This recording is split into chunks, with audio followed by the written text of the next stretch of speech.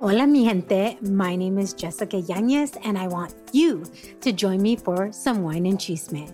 The Wine and Chisme podcast was created to amplify voices across communities of color, all while drinking a glass of wine. From wine talk, interviews, and recaps of all things pop culture, join me every Wednesday for the Chisme. Please make sure to check out the Wine and Chisme podcast and other amazing podcasts as part of the Latina Podcasters Network. Hola, mi gente. Our month of reflection continues as we retouch on the journey of my friend Jorge Narvaez. Jorge is a YouTube personality, mental health advocate, and father of three. His journey is so important not only for men to hear, but women as well. I don't want to keep you from hearing this special episode, so here you go.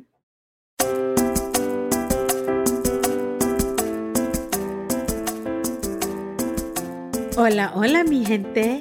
I'm Jessica Yanez, and this is the Wine and Chisme podcast. A podcast created to amplify voices and share the stories of people from BIPOC communities doing remarkable things, all while sipping on a glass of wine. So welcome to your new Wednesday.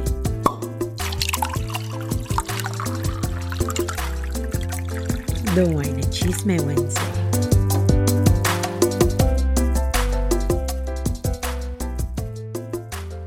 Hola, hola, mi gente. Welcome to another episode of the Wine and Chisme podcast. I'm really excited because I have my friend Jorge Narvaez with me because we've not seen each other in forever, but I reached out to him because he is a father. He's a content creator. I'll go into the bio in a minute.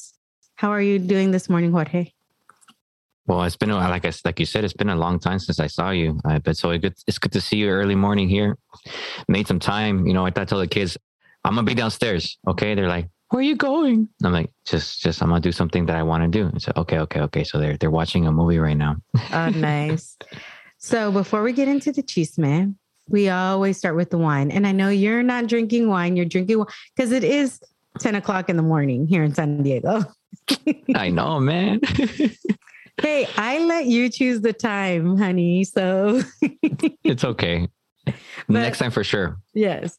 But of course, I can't not drink wine. What kind of wine and chisme host would I be if I didn't drink wine? That's true. So I am drinking a 2018 Sauvignon Blanc by Herencia del Valle. So they're one of the Latino wine brands. Actually, they were one of the first ones that I reached out to and who have been so supportive in this whole endeavor and introduced me to some other vintners in Napa when I went to Napa and have, been so supportive. And they were part of the very, very first virtual wine tastings and everything. So salud. Nice. Salud.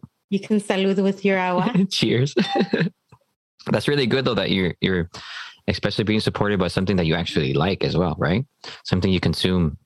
Oh, yeah. And you know what? It's so crazy because I was always like a wine lover, but I never really paid attention to the flavors, to the profiles, to how heavy or light or anything like that was until really I started the podcast. And then when I started the podcast, I was going out buying wine, which I still do. But then I was like, there has to be Latino-owned wine brands, right? There has to be. Yeah. And so I started researching and I found MAVA, which is the Mexican-American Vintners Association. And that's how I found Herencia del Valle and started reaching out to some of these other wineries. But the crazy thing is when I was looking for these wineries, I kept seeing like the same 20 wineries over and over. Right. And I wasn't seeing anything else. And it just didn't feel like that was enough. I was like, there has to be more. And so literally I started digging and doing more research. Like, I don't even know how much time I spent kind of going through it. And then I knew eventually I wanted to create a directory because I couldn't find a directory. I was like, why is there not a directory? I found directories of Black-owned wineries. I found directories of General Napa wineries. These wineries were never included.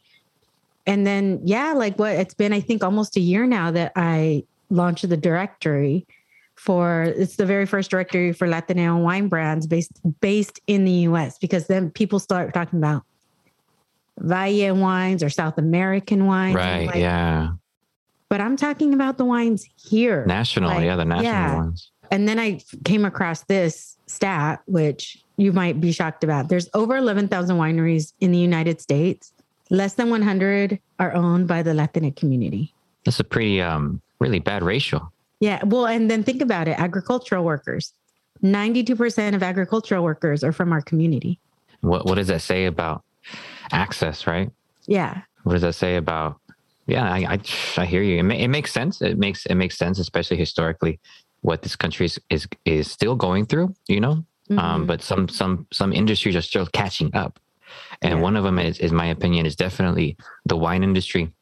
But it sounds like there's also a lot of somos pocos pero locos kind of attitude. Yeah. And absolutely. Did you grow up in the U.S. or did you come when you were younger? I came when I was younger, and then I lived in LA for a bit, and then I went back to Mexico and Guadalajara. Wine wasn't a thing for me when I was a kid. It was more my dad drinking beer all the time. Yeah, same with that. I mean, I grew up in San Diego. I grew up in North County, and wine wasn't part of our thing. Right. Wine coolers, my mom would sometimes have wine coolers, but it was like beer, tequila, like hard liquor type of stuff. Yeah, yeah. More with family. It wasn't ever wine. I think so many of us have that same experience, right? That you don't even think about it until you get older and somebody else exposes you to that. What's an acquired taste too? Like alcohol in general is an acquired taste, but then wine was one of those, like, it is a cultural thing, It's like, when you go hang out with your primos and you hang out at the barbecue, you don't bring a box of wine. You don't bring yourself a Cabernet. Well, you could, right? I do now. But now you do, right? But before it's like, date las chelas, It was like, I think it was like a, no sé si el estilo or culture, but, and then I obviously got a little older. I started working for a French bakery in college, and I was actually serving wine. I was a bartender, and I got a little taste as well. Just like you kind of like got familiar with some of the reds, some of the whites, right. some of the cabs, the Napa Valley ones. Damn. If you're not somebody who likes very tannic wines, very bold reds, Cabernets, like Napa cabs are not for you because that's what they are. But it's so true. And I think so many people need to hear that, right? Because the more we hear it, the more we want to support smaller wineries. Because I think I was reading a stat. Somebody had sent me a stat. It's either 17% or 27%. Only 17 or 27% within that range of wineries actually have access for like national distribution, which means almost 3/4, if not more, of wineries across the U.S. are really, they don't have access to large distribution, which means when you're going to the store, when you're going to the grocery store, unless you're going to like a specialty shop, and even those don't have all of them, you're really limited in what your choices are. You definitely have to be able to search. And so I want to be able to provide that, especially something within our community that can help. Absolutely. And that's the key. The key word you shared is access, right? How do we bring access to the local businesses, the small businesses, especially these wine businesses, right? And normalize access to these distributions. They're so big. I mean, it's expensive, right? But it's all about who in these places. And it's, wine is a particular culture as well in itself. Yeah, absolutely. Well, I'm part of the wine culture now, so I think I'm bougie. You're a whiner? You're a wino? Oh, totally. Totally. Oh my gosh, for sure. I haven't scheduled the virtual wine tastings for this year yet, but I could easily, during these virtual wine tastings, I could easily down a bottle on my own. It's so easy. That's so funny. I got to connect you with someone that locally too, that does, he's African-American. He started something similar, but he's working on it. It's called a wine down. Oh, okay. Yeah. And I was on a show and we drank on the show. It was so funny, but heck yeah. And then after a couple drinks, and that's the crazy thing, sometimes people need a little bit of unfortunately, sometimes some people need a little bit of encouragement, Yeah. And then one drink later, like, yeah. Is that how so you would be if you just had a little bit of wine? You're like, hey. I get red. Me pongo todo rojo. I get like a cab, like a Cabernet. That's pretty red. Well, we actually met through our mutual friend, Pam. who, if you don't know, I've mentioned her on the podcast before, Pam Covarrubias from Café con Pam. And I think, it was like right before the shutdown is the last time we saw each other to celebrate her new space. Well, she's no longer there anymore, but now she's traveling all over the place and doing all kinds of things. Yeah, she's wonderful. Oh, yeah. I mean, I'm so happy that I met Pam and I get to call her a friend and that she's in my life because she's really awesome. Yeah, she has that's a good how mind. we met. And that was the last time we saw each other. And that was, like I said, before the shutdown. But we've kept up on social media and you've been doing a lot of things. And I can't wait to kind of talk about not just everything that you've gone through the shutdown, but what got you there. So you said you grew up in Guadalajara, but how old were you when you initially moved to the States? You said you were young, but how old is young? I was born in Guadalajara and then I was a year old when I came to the United States. At the time, it was very easy to go back and forth, you know, it was just cross back and forth, visa or without a visa. It was not easy for my mom, though. My mom was actually, she's the one that crossed through the desert so she could meet us on the other side. She went through hell already for that. But yeah, I was one. I ended up moving to LA. When you came here, was it just with your mom? Was it with Tias? Was it with your father as well? What type of, because obviously you talk a lot about fatherhood. You became a father very young. So what type of father or father figure did you have growing up, and how was your relationship with him, if there was any?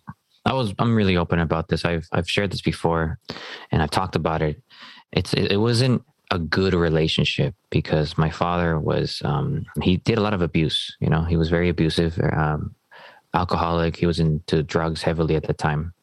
I didn't really have a good relationship. I didn't really have a good deep connection with him. I knew that I wanted, you know, he's my father, like any other child looks up to them, you know, I want to be tough like him. I want to be strong like him. But it wasn't a healthy relationship at the time. I can only imagine the type of things when you don't have, I mean, I kind of understand to a certain extent just because I didn't have my biological father as part of my life ever.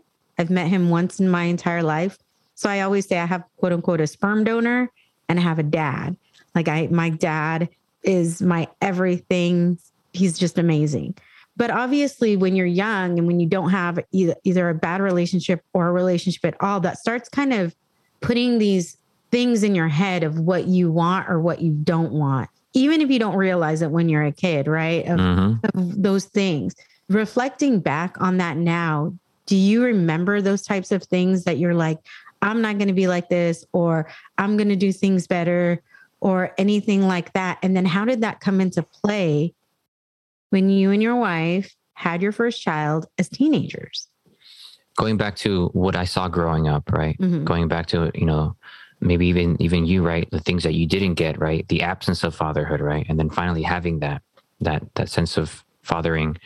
Early on, I learned my version of loving, my version of making friendships, my version of caring for, my version of hating was completely different from other kids because of what I saw growing up with my dad.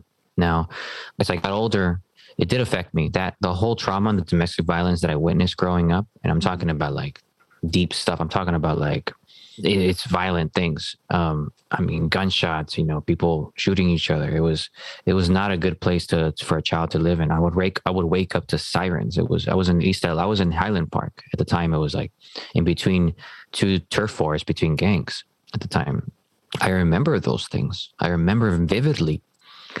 It did affect me, my upbringing and the way that I visualized relationships and courtship and all these things, especially with when I started dating my Nancy, you know, and when we got together and looking back at it, how easy it was for me to like want to leave and escape and start my own family. Right. And going back to not wanting to be like my dad was my biggest role model thought. It was like, I want to be like him, but I don't want to do the things he did. I don't want to be the person that he was. So he was like, ironically, also my role model. And then becoming a father, right? And now I'm 35 years old. It's crazy. It all comes full circle.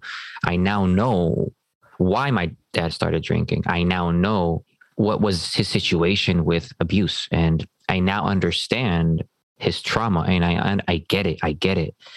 It still doesn't justify the things that he did and the relationship that the lack of relationship he had with me and with other people. But it really taught me a lesson of where I shouldn't go. So going back to when I was a kid, right? He's still my role model, and I love my father, and I've already mended things with him, and we've forgiven each other, and I've forgiven him mentally, emotionally, spiritually. But the damage is done because of that stuff, because of the way he modeled for me, because of the way that I saw these things.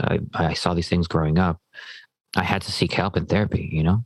It's all interconnected with the way that I initially loved my kids and loved myself and even loved Nancy, not having boundaries, right? Not having self-awareness, not having value, right? Seeking value in other people because of what I didn't see growing up. And so, you know, if it's interesting because we're talking about parenting, right? At the very beginning of this conversation. And it really comes down to, you know, you just told me something really important that stood out to me is like the way you see your biological father as a sperm donor, right? And I've heard that phrase so many times in my work, in my line of work as a fatherhood case manager, and working with moms and dads who have broken homes and have had not a chance to even meet their parents, and how much of a big deal that is in our minds. And it makes me think about, hey, I wonder how Jessica perceived males and men growing up, right? Because of the way that you had that absence and how that's interconnected with what I went through and the way that I saw women being treated in front of me. And so there's this connection of like, it boils down to parenting. Mm-hmm. You know? Yeah, that's the first time I've even shared that on the podcast at all. And I'm very fortunate. I was 3, almost 4 when my parents got married. So I've grown up with a dad. But there was definitely still, as I was growing up, there's still those things where you're just like, you always wonder, like, why doesn't somebody want you? Even if you don't want them in your life, right? Because this person never made an effort, never whatever. And I still think that there's those things.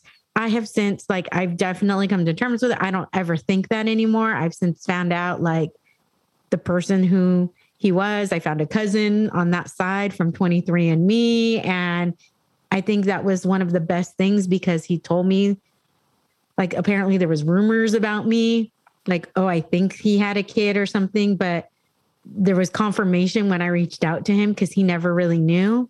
And then finding out the type of person he was, it was just, I think I had already dealt with that before because I was always like, no, whatever. Like, I have a dad. I don't need anybody else in my life. But I think younger, it was definitely, you would have those moments, or I would have those moments of, why doesn't this person want me? Like, why wouldn't this person want to be in my life? I think it definitely had an impact in regards to how I would see men, even though I have the most amazing dad. Like, my dad is truly an amazing human being, and I love him with all of my heart. In fact, I never had, they never officially changed my name to his last name. And as soon as I could use his name, like, but back then it's like a different, back in the 80s, early 80s, it's like a totally different story where I was like, why don't I have the same last name? Because my last name is actually my mom's maiden name, my legal last name. And then I added my dad's name. And when I filed taxes for the first time, I used my dad's last name. And they're like, we don't have anybody with the social security number. Well, he's my dad and I never wanted to lose his name. So I just kept it. I had to start using my legal last name and then just ensured that I kept his as well. Right. To make sure that my dad knew, like, he's still my dad. But at this point, even though I've never gone through the courts, even on my passport, I have both last names. Like, I've maneuvered figuring it out. It's basically legal in every way that I've used his last name. But it definitely, I think you're right. It affects how you see somebody. It affects relationships. It becomes like a subconscious thing, right? Where things that you didn't ever think because maybe you thought you dealt with it, you thought you whatever, but at the core, there's still like, why did this happen? Or I'm not going to do this or anything like that. You know, when you're a kid and you're thinking these things, they're so vivid. They're like living dreams, and you're constantly wondering why I didn't have my father with me, right? And I don't want to harp on your story, right? Because I want to make sure that I'm mindful. This is about you, not me. But I definitely want to. I think you went through like the past couple of minutes of talking. I heard you say something very interesting, and I went through. I saw your train of thought. It sounds like you've come to terms with it, but you're also in a way indirectly honoring him. But at the same time, it's like, I don't know if you've had a chance to connect with him, right? And maybe find out why, right? I have why didn't he do it, right? That. But it's interesting because you say you don't, but then I hear you say all these things you do to still that allow that energy there with you to be there with you. And that's the reason why I'm talking about that with you, is because that's such a common thing with like absentee fathers. You know, we and I hear this all the time. And I've experienced it, right? It's connected to our traumas, right? Like, and how that is connected with how you love your partners, and how you also even leave relationships. Like you have a sense of, abandonment issues. You have like separation anxiety. You know, where are you going? And there's like all these things that could happen just because of that indirect sense of neglect that you might have felt, right? Going back to like what I went through growing up with my dad, he was around at the time, but he wasn't there. Mm-hmm. And when he was there, he wasn't all there. He was high, or he was drunk, or he was abusive. And then I had to figure out the same thing that you did. Why can't he love me the way that I want him to love me? Right. And that answer, I didn't get that answer until recently. Really? Yeah. I didn't get that answer until recently. He didn't even have to tell me. I went to see him. Finally, I went to see him after a couple of years, and I found out why. I found out that my dad has been living all his life with his own pool of trauma, and also a very strong sense of anxiety. I mean, being him 16 years old, having a child, like, come on, you know what I mean? Like giving up on his dreams to even cross the border to come over here to work. He's got some anxiety. He's got some trauma. I know he has ADHD too. I know he does. And so that was my why was finally answered.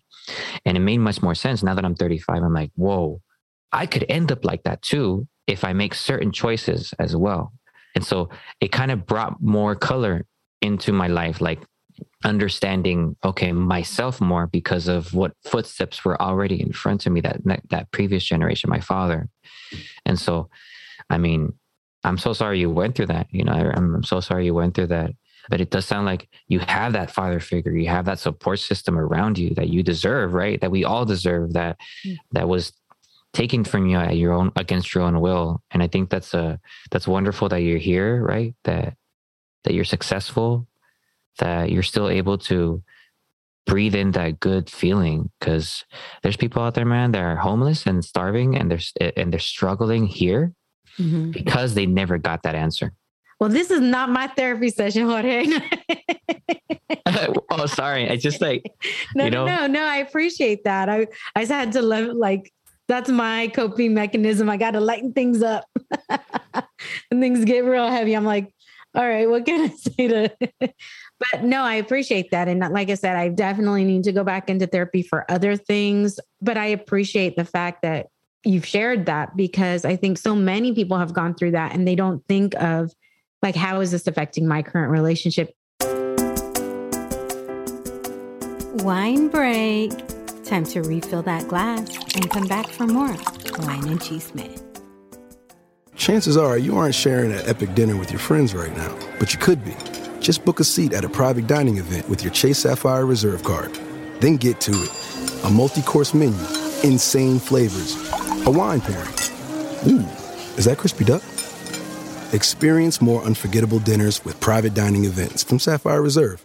Chase, make more of what's yours. Learn more at chase.com/Sapphire Reserve. Cards issued by J.P. Morgan Chase Bank and a member FDIC, subject to credit approval. Terms apply. With the holidays quickly approaching, let's be real. Honestly, the holidays are here. But I am so grateful to be back in California con mi familia. If you didn't know, I lived out of state and away from my family for close to 15 years. So when I was able to come home and spend time with them, I cherished every moment. every bite of pozole, every bite of menudo, and of course, tamales. And although I'm not a big soda drinker, there is just something about Coca-Cola that pairs perfectly with every holiday get-together and the foods we enjoy as a family. The holidays are a magical time, and the holidays always finds a way to bring up memories and magic. So enjoy the real magic of the season by surrounding yourself with good friends and family, delicious food, and of course, an ice-cold Coke. To me, home ownership is more independence, a little bit more control, a little bit more space. Like, this is literally mine. Buying your first home is a big milestone, but it can also be overwhelming. I'm Nadeska Alexis, and I'm getting an insider's view into the home buying process on the new podcast, Beginner to Buyer. Tune in to get the tools and tips that'll help you buy your first home. Listen on wherever you get your podcasts and learn more by visiting beginnertobuyer.com.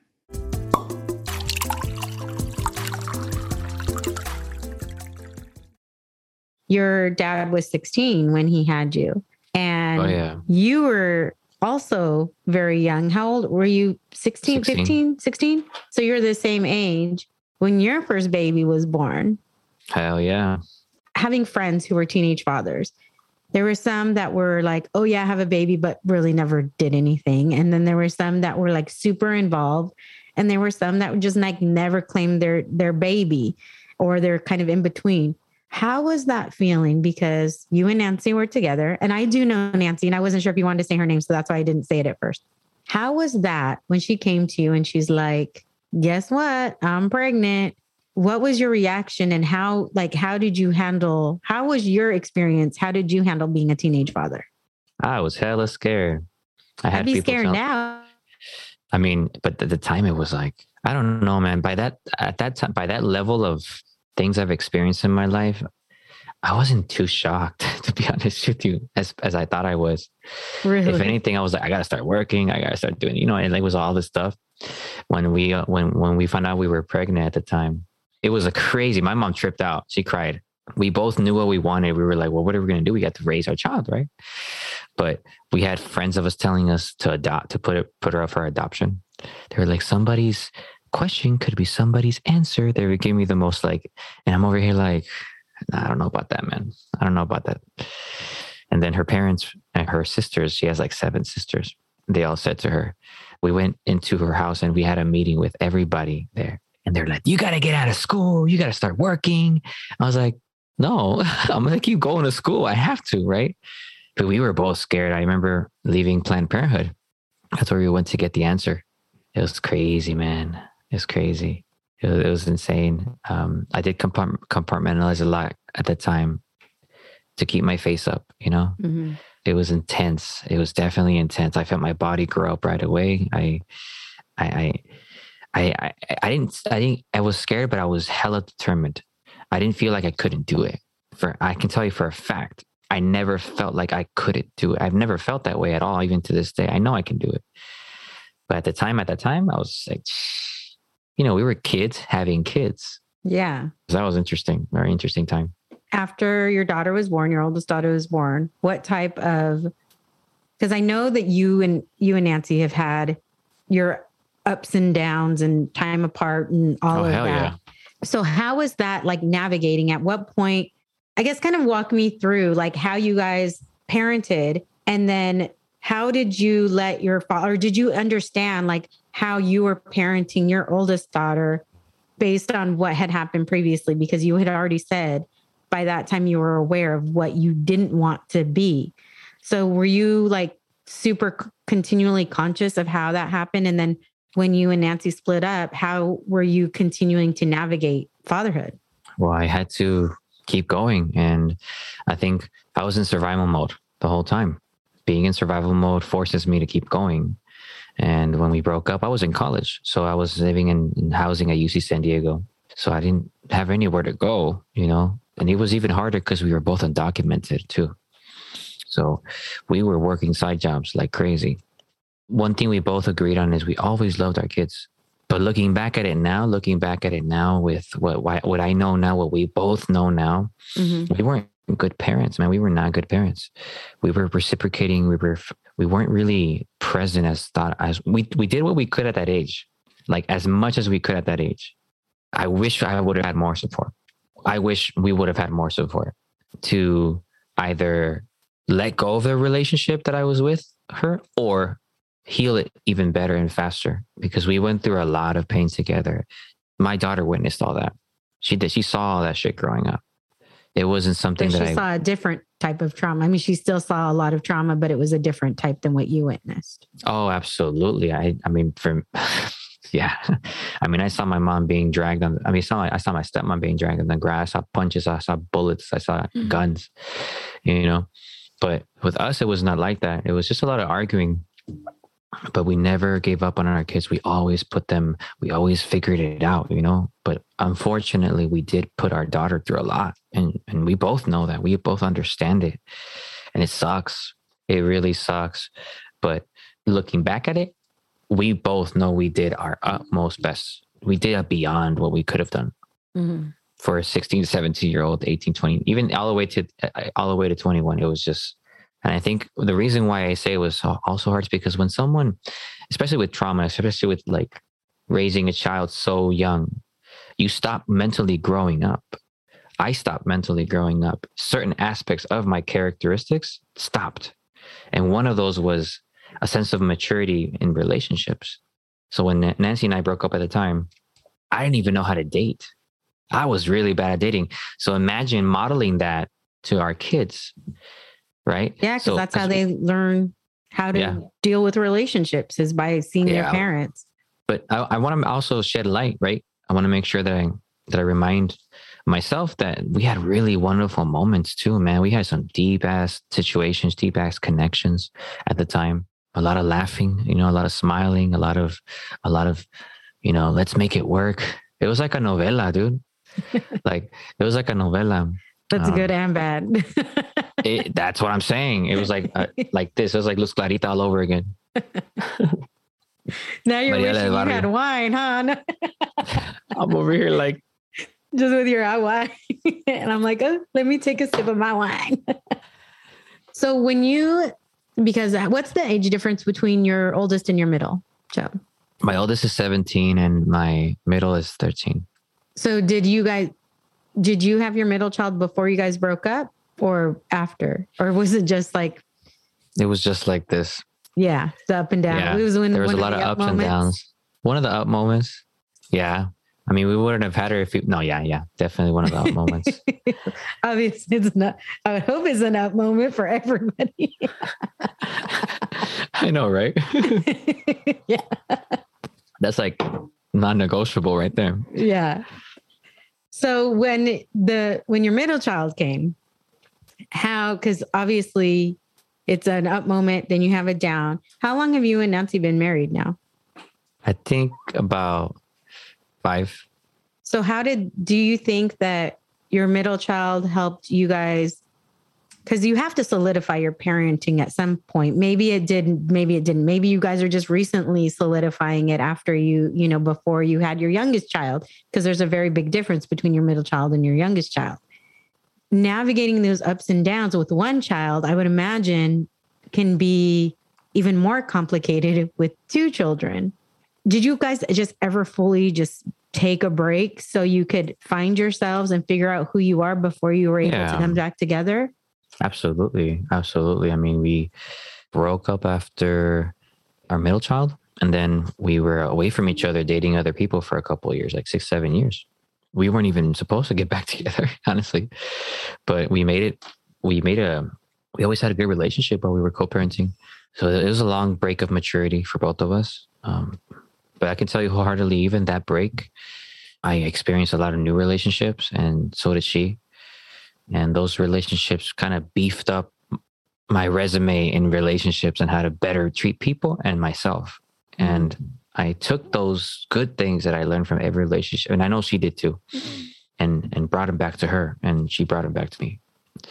But even to this day, I'm telling you right now, like even right now, there's so much still going on. There's so much learning still going on. We're just doing it in a more respectful and understanding way, you know. But it does come with time. It does come with time. We should always continually be learning, right? Because if you're not learning, you're dead. That's what I think. You know, you should always be learning.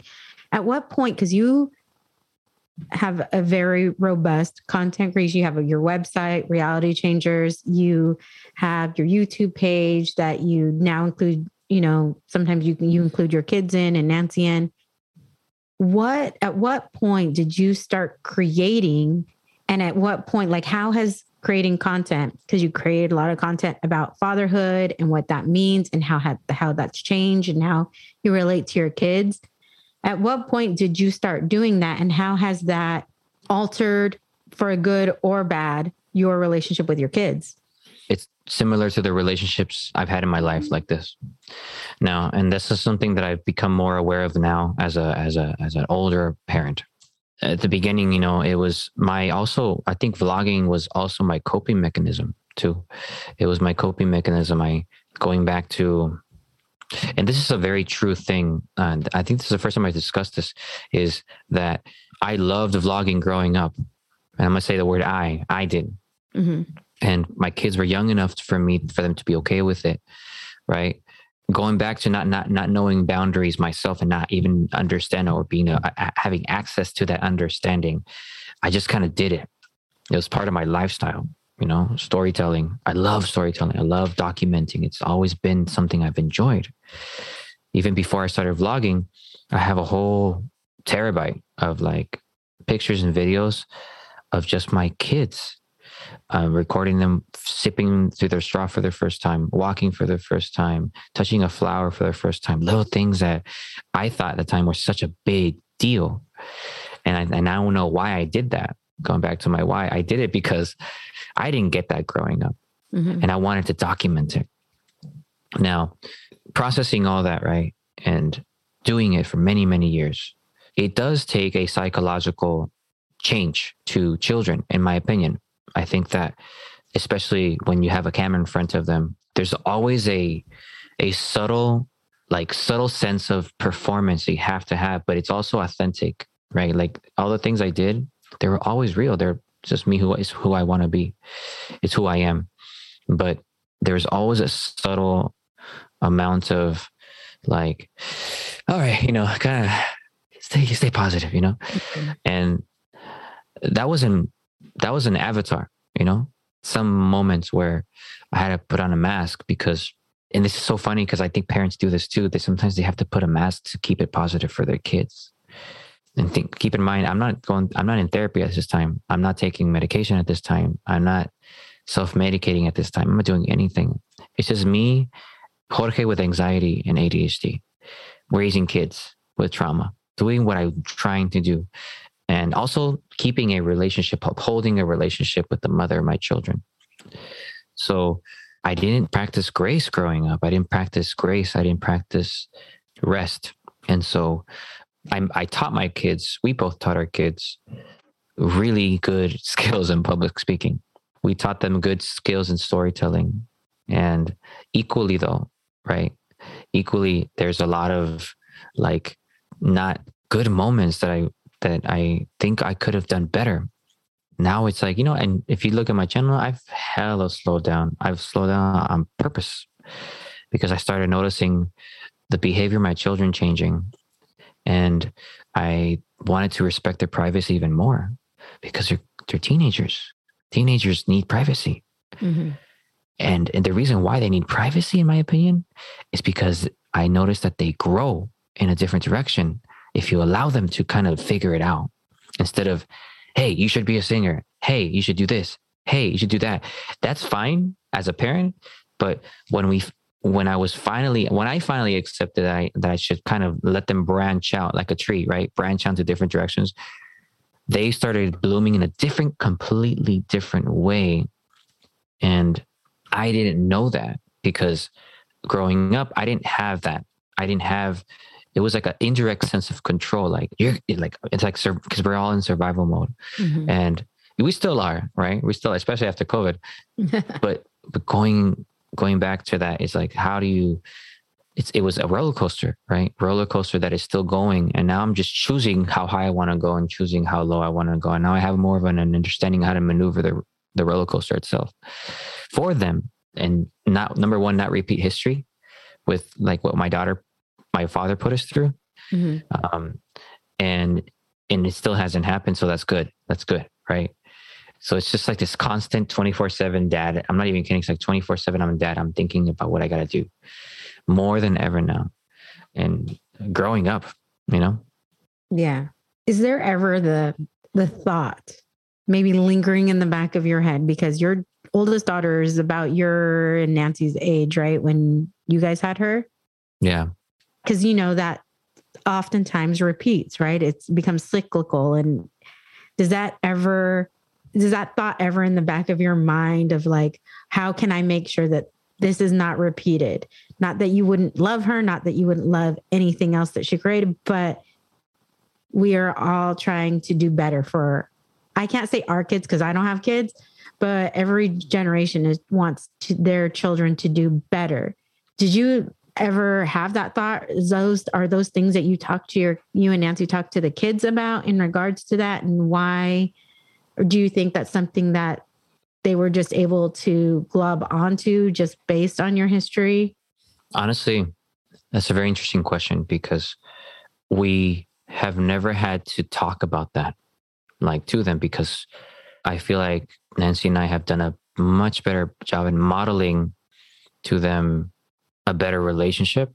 When she turned 16, for example, we both talked about, like, dang, this is uncharted territory, because we both became parents. So how do you raise a child plus 16 plus? What do we do? Alexa's a very, very confident person. She's very determined. She doesn't like dating. She's really into anime and manga. She has a lot of goals. So what I'm trying to say is we always kept them busy with goals, with things, and holding space for them. And I think that helped keep them from wanting to seek love somewhere else, right? Toxic love, right? Trying to get pregnant or anywhere else. But I feel really proud of that. I feel really proud of that at least at some level we were concerned, but not as much. Mm-hmm. Not as much at all. It's just, we've never had to worry about that. Like, it's almost like where you feel, and not because of her, but because of your guys' experience, do you feel like you're almost like holding your breath until she got to, like, oh my gosh, this is where we were at this age. And then I'm sure you haven't fully exhaled yet, right? Well, I know I can tell you what we held our breath for is her sanity, making sure she feels happy, that she feels that she loves herself, that she's not trying to kill herself, that she's not trying to commit suicide.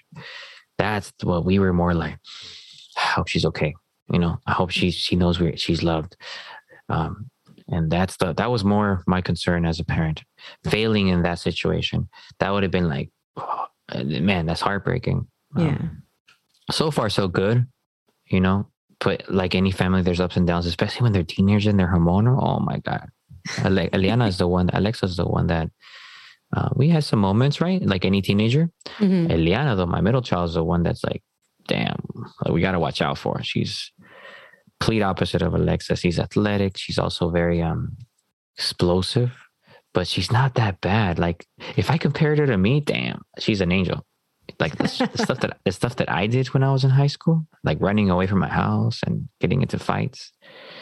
I mean, it's an unfair comparison to her. Yeah.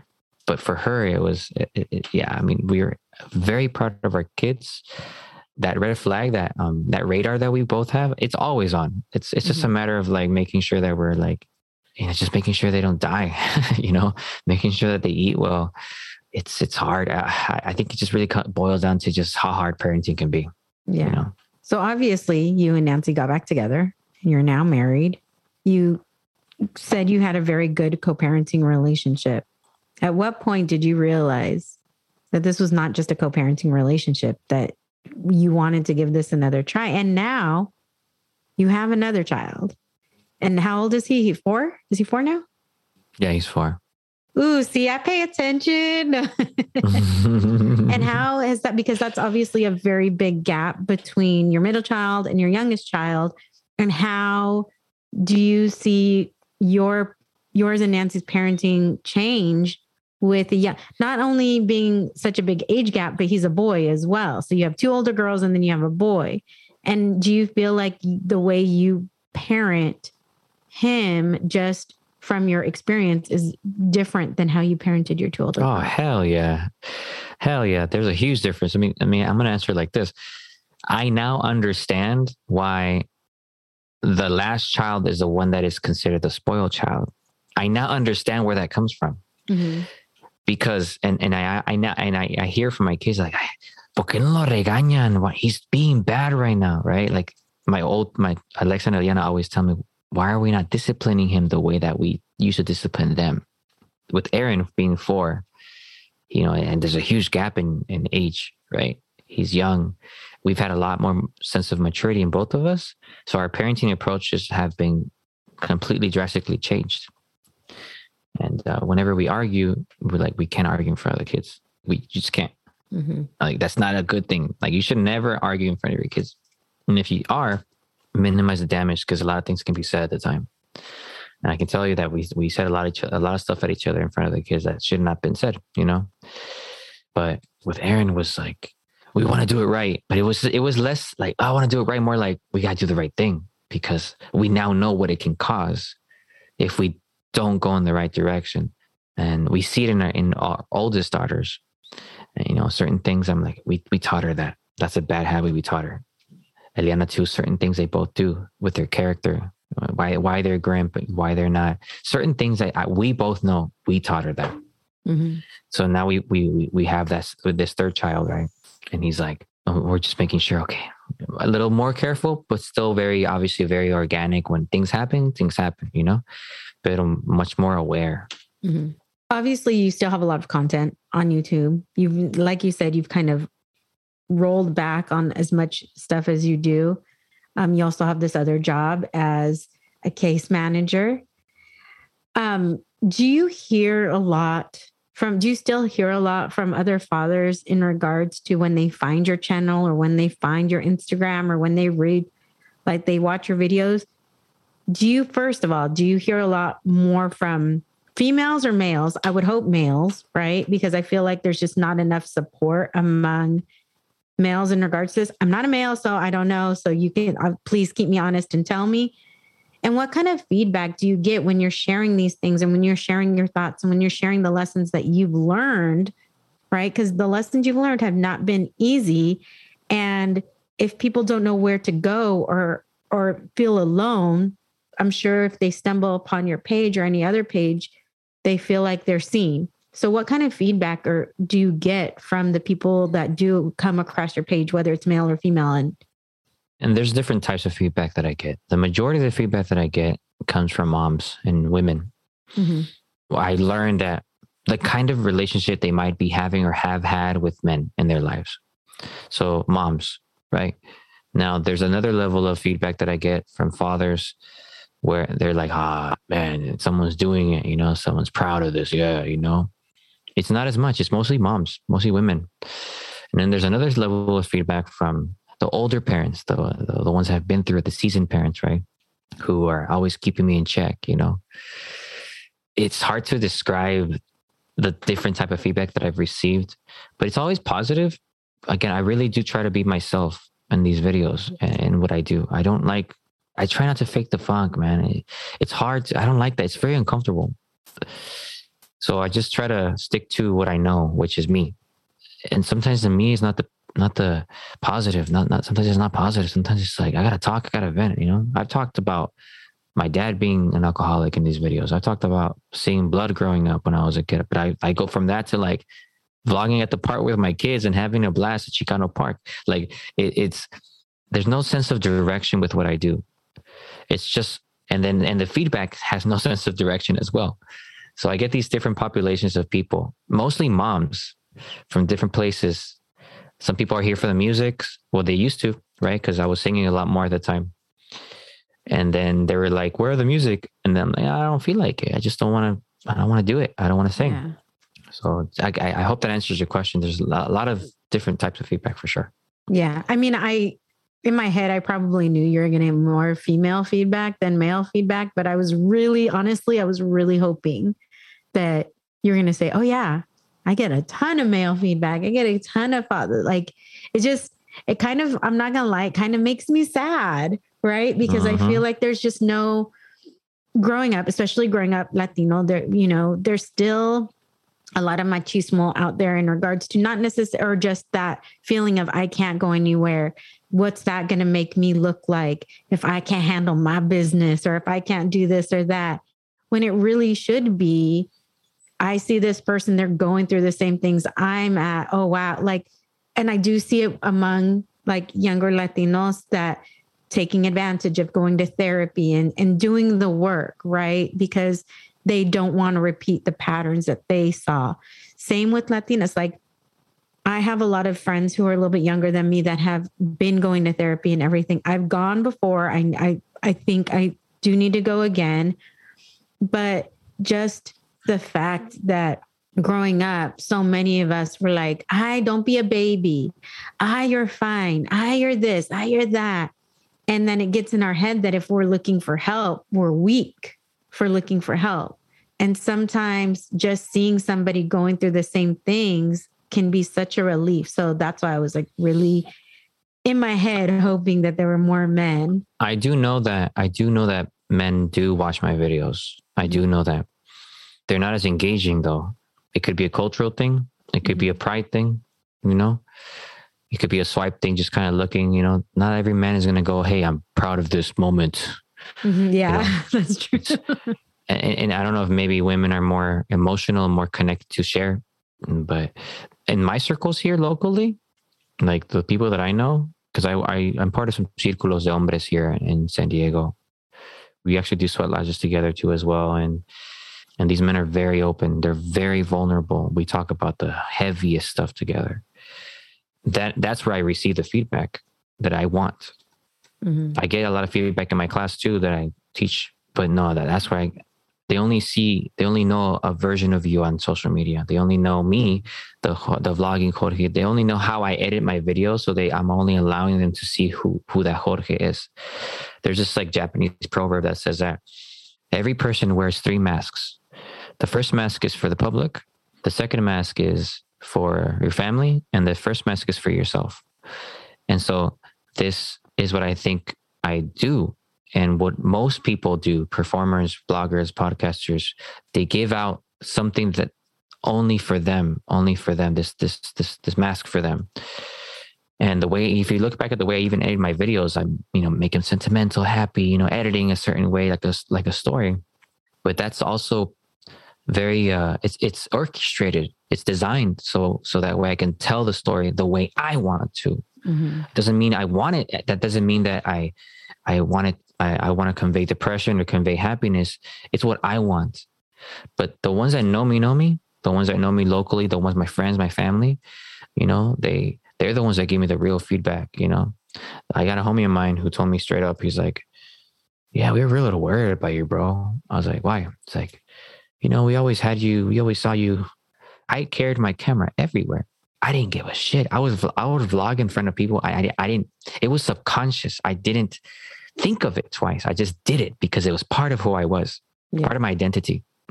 And my homie was like, yeah, we were worried about you because you were, and we noticed that you were in the círculo or you hang out and you just walk away for a couple minutes and you just talk to yourself in front of the camera. And then if you visualize yourself, right, when someone's taking a picture and then you see from the car outside someone taking a picture and they're kind of posing like this, you see the process. It can be awkward. It can be perceived awkward. Yeah. And here I am with my tripod. I sit down. You got a círculo over there. I got a bunch of fathers, a bunch of people venting, deconstructing, right? And I'm over here like, hey guys, so today I'm deconstructing, and it robs you from being present. And so my friend accepted me as that way. He's like, this is Jorge. This is who he is, It's part of who he is right now. Looking back at it though, I can tell you that it was more like therapy for myself. Remembering, documenting, never forgetting. And it's so funny now that I ask my friends and they're like, yeah, at the time it was weird. because nobody knew what it was. It was vlogging. It was like this person just sharing. It was so weird. It still looks weird to this day. But I was thankful for I was thankful for that type of feedback because it reminded me of how I was perceived with that outer mask versus who I really am. Right. You know? Well, one of those things that was captured during all of those things, I think it was Eliana who wanted to take a nap on the beach, right? Yeah. Wanted to sleep right then and there. And that sound has blown up. First of all, she has a GIF of that moment. And I actually used that GIF before I even met you. I had used that GIF. I take a nap here GIF. Yeah, I take a nap here. Yeah. And that sound has blown, and it still continues to be used. How did you feel? That meme is eternal. And how does she feel being an eternal meme? That's a good question. At the time, she's like, I can't believe it, Dad. You know, she's come to terms with it. She thinks it's funny too. I mean, we've had people like Millie Bobby from Stranger Things use it. Millie Bobby Brown. I've seen Demi Lovato use it in a documentary. I'm surprised I never approached it. I'm surprised we never monetized on it because people are telling us we should at some point. But it's a thing. It's just a genuinely innocent moment, you know, of my daughter not wanting to go in the water because she was scared. So she made an excuse to take a nap. I was like, you know what? Take a nap right there then. Okay. It was a very innocent moment for a child, you know? Yeah. But it's funny as hell and so relatable. And I love it. There's another one she did where I asked her, do you like boys or do you like girls? And she's like, man, I like Netflix and birds. I love that. So to this day, you know, she's picara. She's open. She doesn't care. She says that's what she wants to say. She's a whole different person at home too, by the way. She's at school. She's like this talkative, getting in trouble for talking too much. I'm like, really? She's still the same cabrona. I do what I want. I'm telling this is what I'm telling you. She's a teenager. We need to get her on a BuzzFeed because you know how to say how I became a meme. We need to get her on there. Yeah, she's a good storyteller too. She has a really good heart. Really good heart. What do you want to leave your kids with? Like, what is the thing that you hope that they take away once they're out of your house, once they're on their own? What's the thing you most want them to take away with them into the world? That they can let go whenever they want. They can set boundaries whenever they want. They can be and do whatever they want. And they are loved at all times. I think that is essential, in my opinion, because right now the world is not in a good place. We have a serious thing going on, you know, in Ukraine and so many other things that we don't even know what's happening. And I want them to have a good mind, a good, solid, confident mind. And it's still in the works. We're still working on them, but that's what I want them to take, you know, that they were loved at all times, you know? Mm-hmm. So I ask everybody what their why is, because I always am very curious of why they do what they do. And you said your why is believing you can do better and help spread the idea we can find the peace we deserve. So how do you do that? How do you do that for yourself? I think you just have to make time for yourself, you know? You have to be selfish. And that's my why, is making moments, just being present. And I think that's what, you know, I really want my kids to learn, okay, this is what I feel like. I don't know if it's a cultural thing, but like growing up, you know, your parents tell you, work hard, go to school, do your best, you know, all this shit that just keeps ingraining our minds to, okay, fine, you know, work hard, I'll go to college, I'll do all these things. But none of us tell us to find peace. No one tells us that. No one tells us how to find it. We think it's in money. It can be used to find peace and money. You can go to Fiji with money. You can go to vacation with money. But seeking peace, no matter what, like that's the concept of it, right? And what I mean by it is like, well, if you need to seek peace, find those places, right? So we find a park or a river, or put your feet in the sand, or pet your cat, or play video games. Do it, because it brings you that peace you deserve. Your mind doesn't always have to go 100 miles per hour. Like we were talking before we hit record, right? Oh, what happened? I said what we were talking about before I hit the record button about our minds going like 1,000 miles an hour and everything. Like that. And no, that's what I'm saying. I have a really deep rooted reason why I said it like that. Because when I got COVID at the beginning of the year, I got really, really, really sick. Okay. I'm not kidding. And I was in a room for 5 days, and there's a lot going on in my mind at the time. I had not slowed down that much since I became a parent. Okay. My mind too. And I remember on the 4th or 5th day, in those old time, Nancy was taking care of me, by the way, really well. Her caregiver skills went in because she's a caregiver. She was, it inspired me the way she took care of me. Life. And she got COVID too at a result because of that. And because she has lupus, so her immune system is compromised. So I sensed, I got a higher level of respect for her at the time. And at the time, I had never slowed down my mind that much since I became a parent. It motivated me to better myself. It motivated me to get better. It motivated me to quit things. It motivated me to really take care of my shit. Because, man, and also figure out, why do I have so much goddamn anxiety? So I started going to therapy. So I go to a chiropractor. I started going to psychiatrist within this month. Since the beginning of January, I have a psychiatrist, a therapist, and a counselor, and I have a chiropractor, and I have all these. I'm hell of exploiting my insurance right now, like no other, and I've never done that. And through that process, I got into medication, and I was diagnosed with ADHD, PTSD, ADHD with anxious distress. Oh, wow. I was like, holy shit, what? So it was a rude awakening. And I thought it was normal for me to be an overthinker. I thought it was normal to think the way I thought. My mind does run 100 miles per hour and nobody believes me. It's like someone tells me the sky is blue. I find 5 different ways of what the sky is blue in my head like this. And it could be considered a strength, but dude, it's exhausting. So I started taking medication for the first time in my life.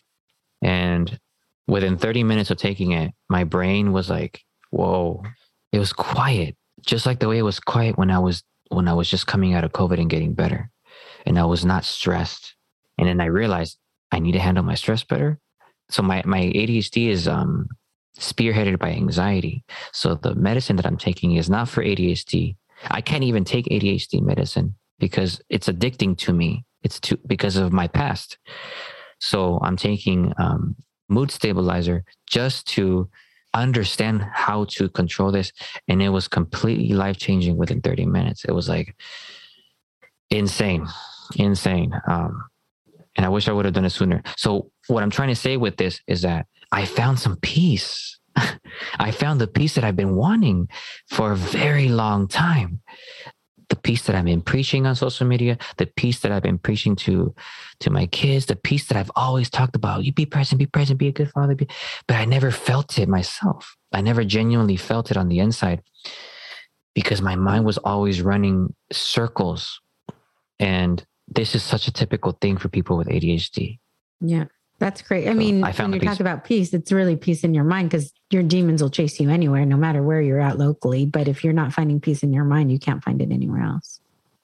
Yeah. Yes. So in a way, what I'm really trying to say is teaching my kids to have a better relationship with themselves. Got it. I think that's the biggest lesson there.